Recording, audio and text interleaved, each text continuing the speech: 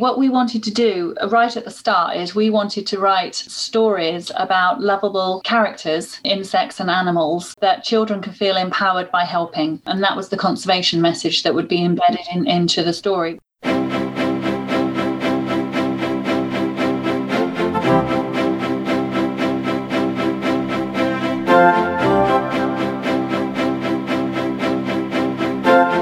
This is episode 76 of the Get in My Garden podcast. I'm Aaron Moskowitz.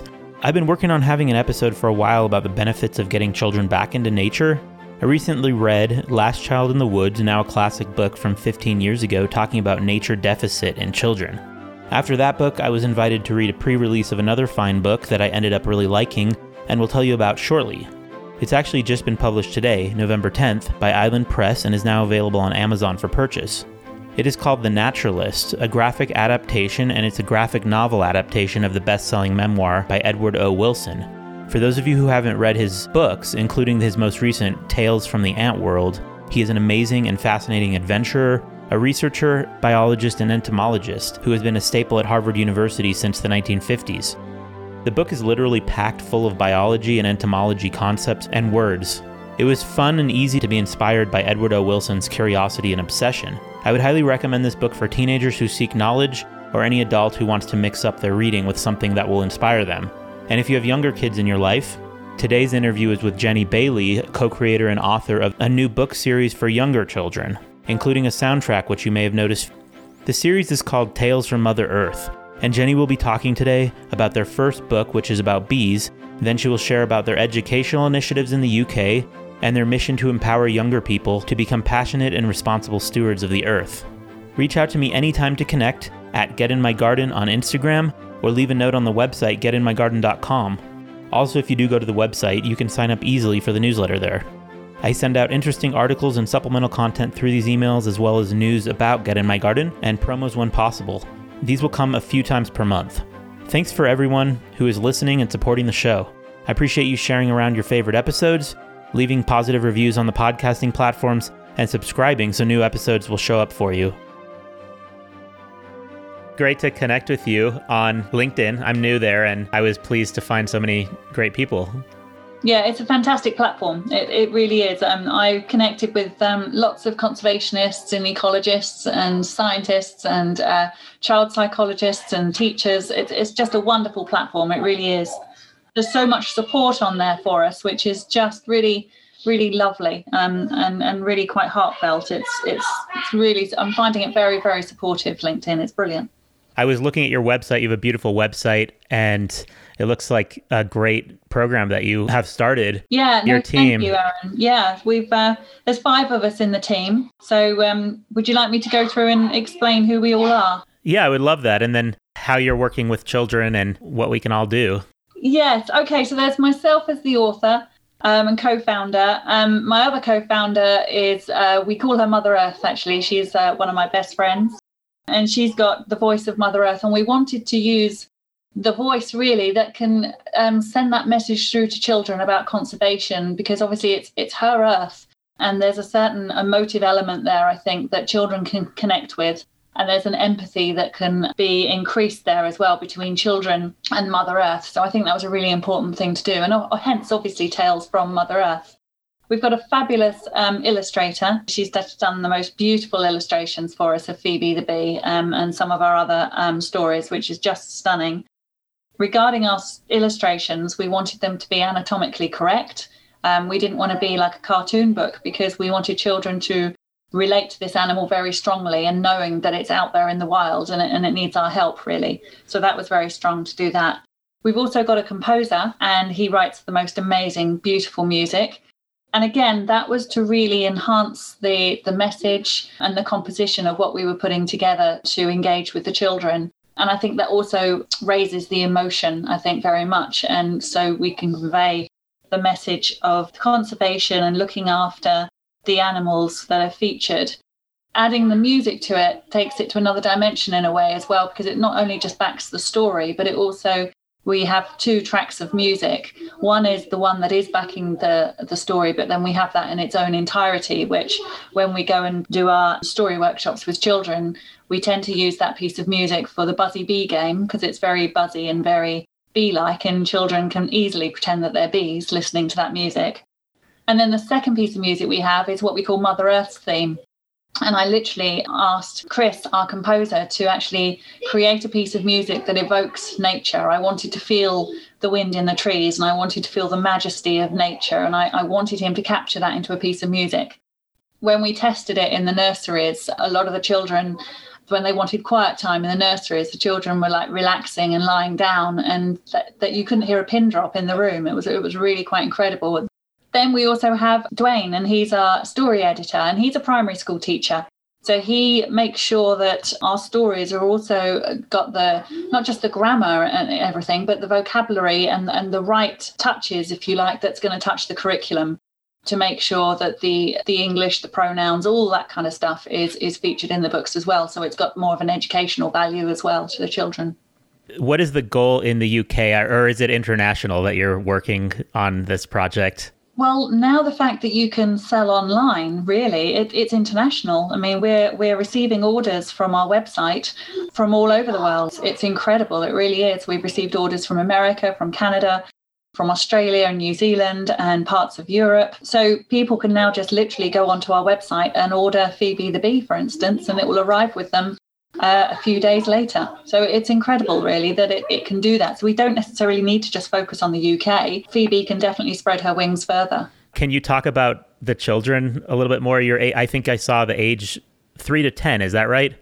Yeah, it absolutely is. That's right. We've made our book have quite a broad spectrum of age, really. When we tested it, it's got so many elements in it and stimulus that will keep a child active and learning, depending on their ability at the time, obviously, of when they engage with the book. It can be one of those books, I think, that can be on a child's bookshelf for a good 5 or 6 years, and a child can dip into it. They can actually learn to read with it as well, because we've included on the track a read-along version. So the little ones can listen to it to get them to rest and get them to or to dance around like bees, for instance. They can listen to the story with a conservation message, or they can actually learn to read with the story as well. So it has a huge amount of different elements within the story that children can get into at certain points in their development to understand, whilst all the time obviously taking on the message about the conservation message.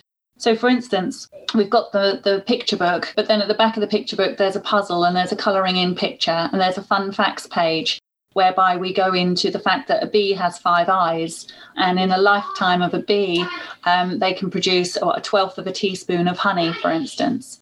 And it's those kind of facts that children can consume, and then they can go and tell their friends and go, wow, did you know that a bee produces a 1/12 of a teaspoon of honey in its lifetime, which is really quite amazing. So I understand, that we need to get children involved and also to capture their interest. Do you think children naturally gravitate towards the garden and conservation, or do you think it's something that we have to present to them? I think children naturally gravitate towards nature, most definitely. When you let a 3-year-old or a 4-year-old outside and show them, I don't know, a butterfly on a flower and a ladybird lands on their hand or something, I think that's a moment of wonder for a child. I don't think at that age they obviously take on the message of the conservation and actually allowing their ability and their actions to help that insect or that animal or that life form that they've seen. But I think over time, and you can use the empowerment, if you like, of if they're planting wildflower seeds, for instance, those flowers, those seeds are going to grow. And once those flowers are there, then the pollinators are going to come along to those flowers. And that child will at that moment possibly comprehend that without their action, that those insects wouldn't be harvesting the nectar. They wouldn't be in front of them. And you can inform that to that child. So that child can feel empowered to know that they've done something really fantastic. And as they grow, that's the sort of development and understanding that a child can take on board. And from that point of view, I think they'll feel very pleased with themselves and want to do more because that they've done something really quite special. I love that. My focus a lot has been on the soil. Can you talk about the scope of the book and the work? And so I've seen a lot about pollinator insects. Yeah. Does it also go into the soil and the rest of the garden?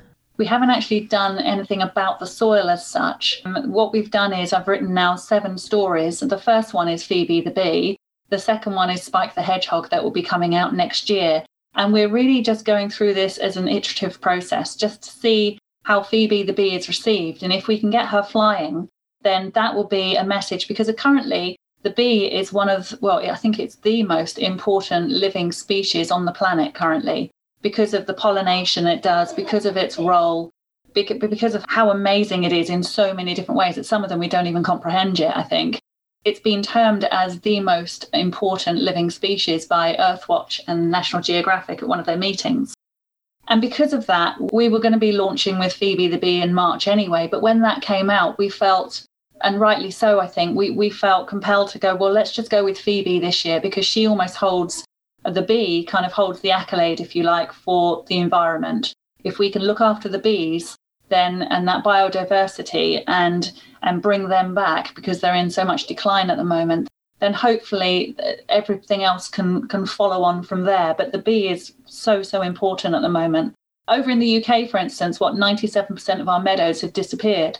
Oh my so God. The thing that we need to do to help our bees and also the other pollinators is, where it comes to the soil as well, is look at different farming practices possibly, and obviously plant more wildflower seeds and more wildflowers that the bees are going to benefit from.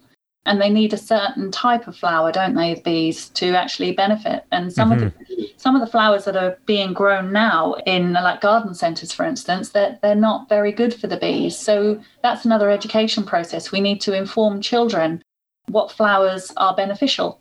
And then in the wider scale of things, when you look at the soil and you look at our practices in farming, for instance, I guess we need to look at the pesticides, and we need to get that element under control, because that's really knocked back the bees as well.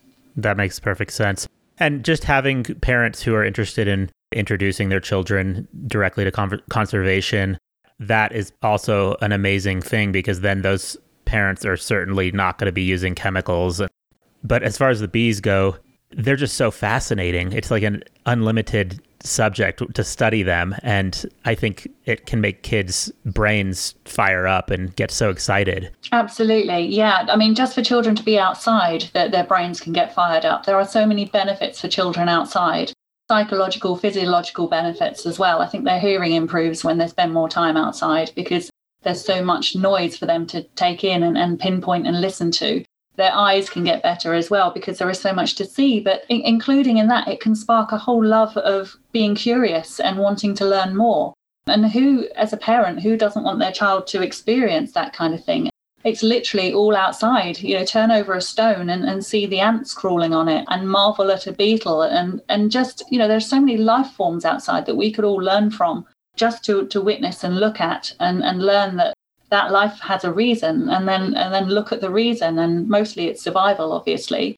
But if we just took a little bit of time to do that, it's such a good thing for a child to comprehend, and then to grow up appreciating nature, appreciating the variety of nature in the wild. And hopefully then, if a child appreciates it and they learn to love it and respect it, then they're going to look after it for future generations.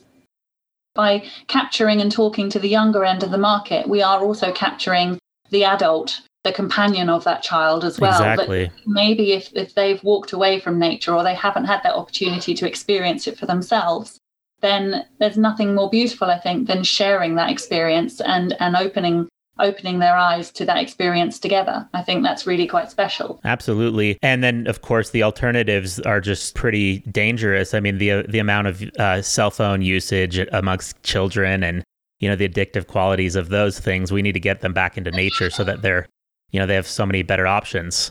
We do. I mean, we go out and do school story workshops with Phoebe the bee, and we teach children in a fun and positive, engaging way, really, why bees are in decline, and how long it's been going on, really, and then what we can do to help them.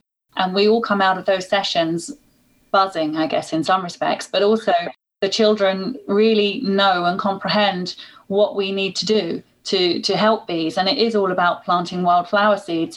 And they also know that bees have been with us and on this earth an incredibly long time. So we do the whole time scale, if you like, from dinosaurs right the way to modern day. And We get them to engage with us and say, well, where do you think Phoebe joined us on this time scale?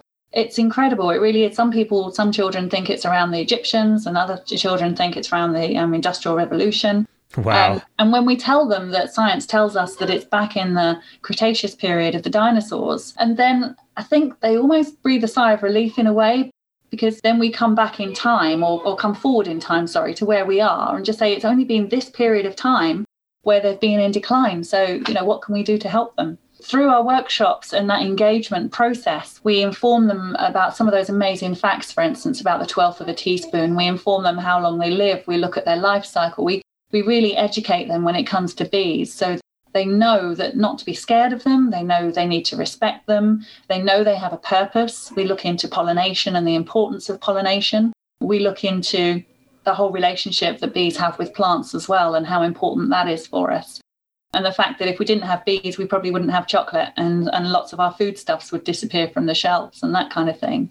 When you literally put it back to their lunch boxes and say, right, who has an apple in your lunch today? Or who has a pear in your lunch today? And we say, well, if where we're going at the moment, if we don't help our bees, which obviously we need to, you wouldn't be able to have your apples and pears in your lunch boxes anymore. Brings it to the reality of this is now, and we can do something to help. And everybody leaves there knowing that one person is not too small to make a difference. That's which I think so great. is a really powerful message to send to children.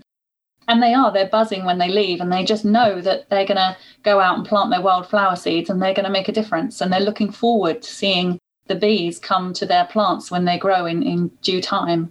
And I think it's really special. I think it's so awesome that they're not fearful of insects, because many children, I think, have been taught to be fearful. Yes, absolutely. One of the first ladies who read our book at one of the school events, she actually came up to me and she said, you know what, my 7-year-old daughter used to be so scared of bees, but now she's read Phoebe the Bee. She knows that she needs to look after them and protect them, which was so special to us. It was so lovely to hear that.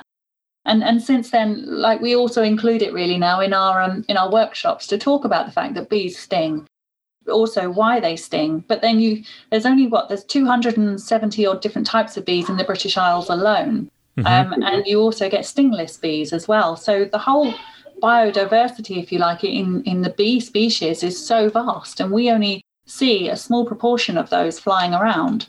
We need to open our minds, really, I think, as children, and we need to inform them and educate them and teach them about bees so they can look out for them and protect them for future generations. It's so important. And as far as conservation goes in the UK, how would you evaluate it at this point? I think we're all trying our best. I think we really are. Losing 97% of our meadows, I know there's lots of plans in place to plant wildflower seeds. I know the wildlife trusts are doing all sorts of things for road verges and bee lines and that kind of thing. It does seem to be the topic of conversation at the moment. How can we help our wildlife, which is great. We obviously, in the bigger picture, we need to live more in harmony with our environment, definitely. The reason we started this really was because I felt we needed to do more. I wanted to do more to help. I heard Sir David Attenborough say that the Garden of Eden was no more last year. Not that it was depleting and not that it was in danger. He actually said it was no more. And I just thought, whoa, it's gone. Once something's no more, you can't bring it back necessarily. So I upped my game, really. I tried to do more. We recycled more, and I planted my garden full of lavender, and I'm not a gardener as such, but I needed to do more. And then obviously this is the more we've been looking for, that hopefully can make a difference and that can reconnect children with nature, and maybe reconnect also, like we said, that generation that are older than children that have come away from nature. You can take action towards a goal that you're wishing for desperately.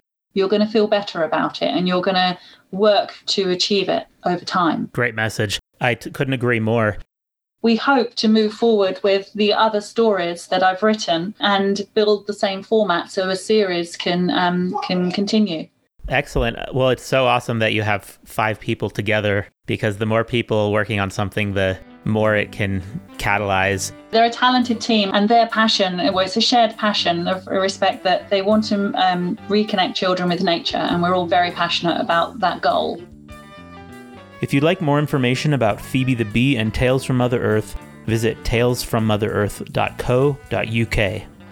And you can reach me anytime to connect, to share ideas, or give feedback at Get In My Garden on Instagram, or leave a note on the website, getinmygarden.com.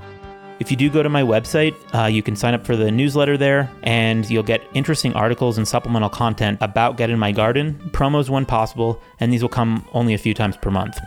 Thank you all for listening and supporting the show.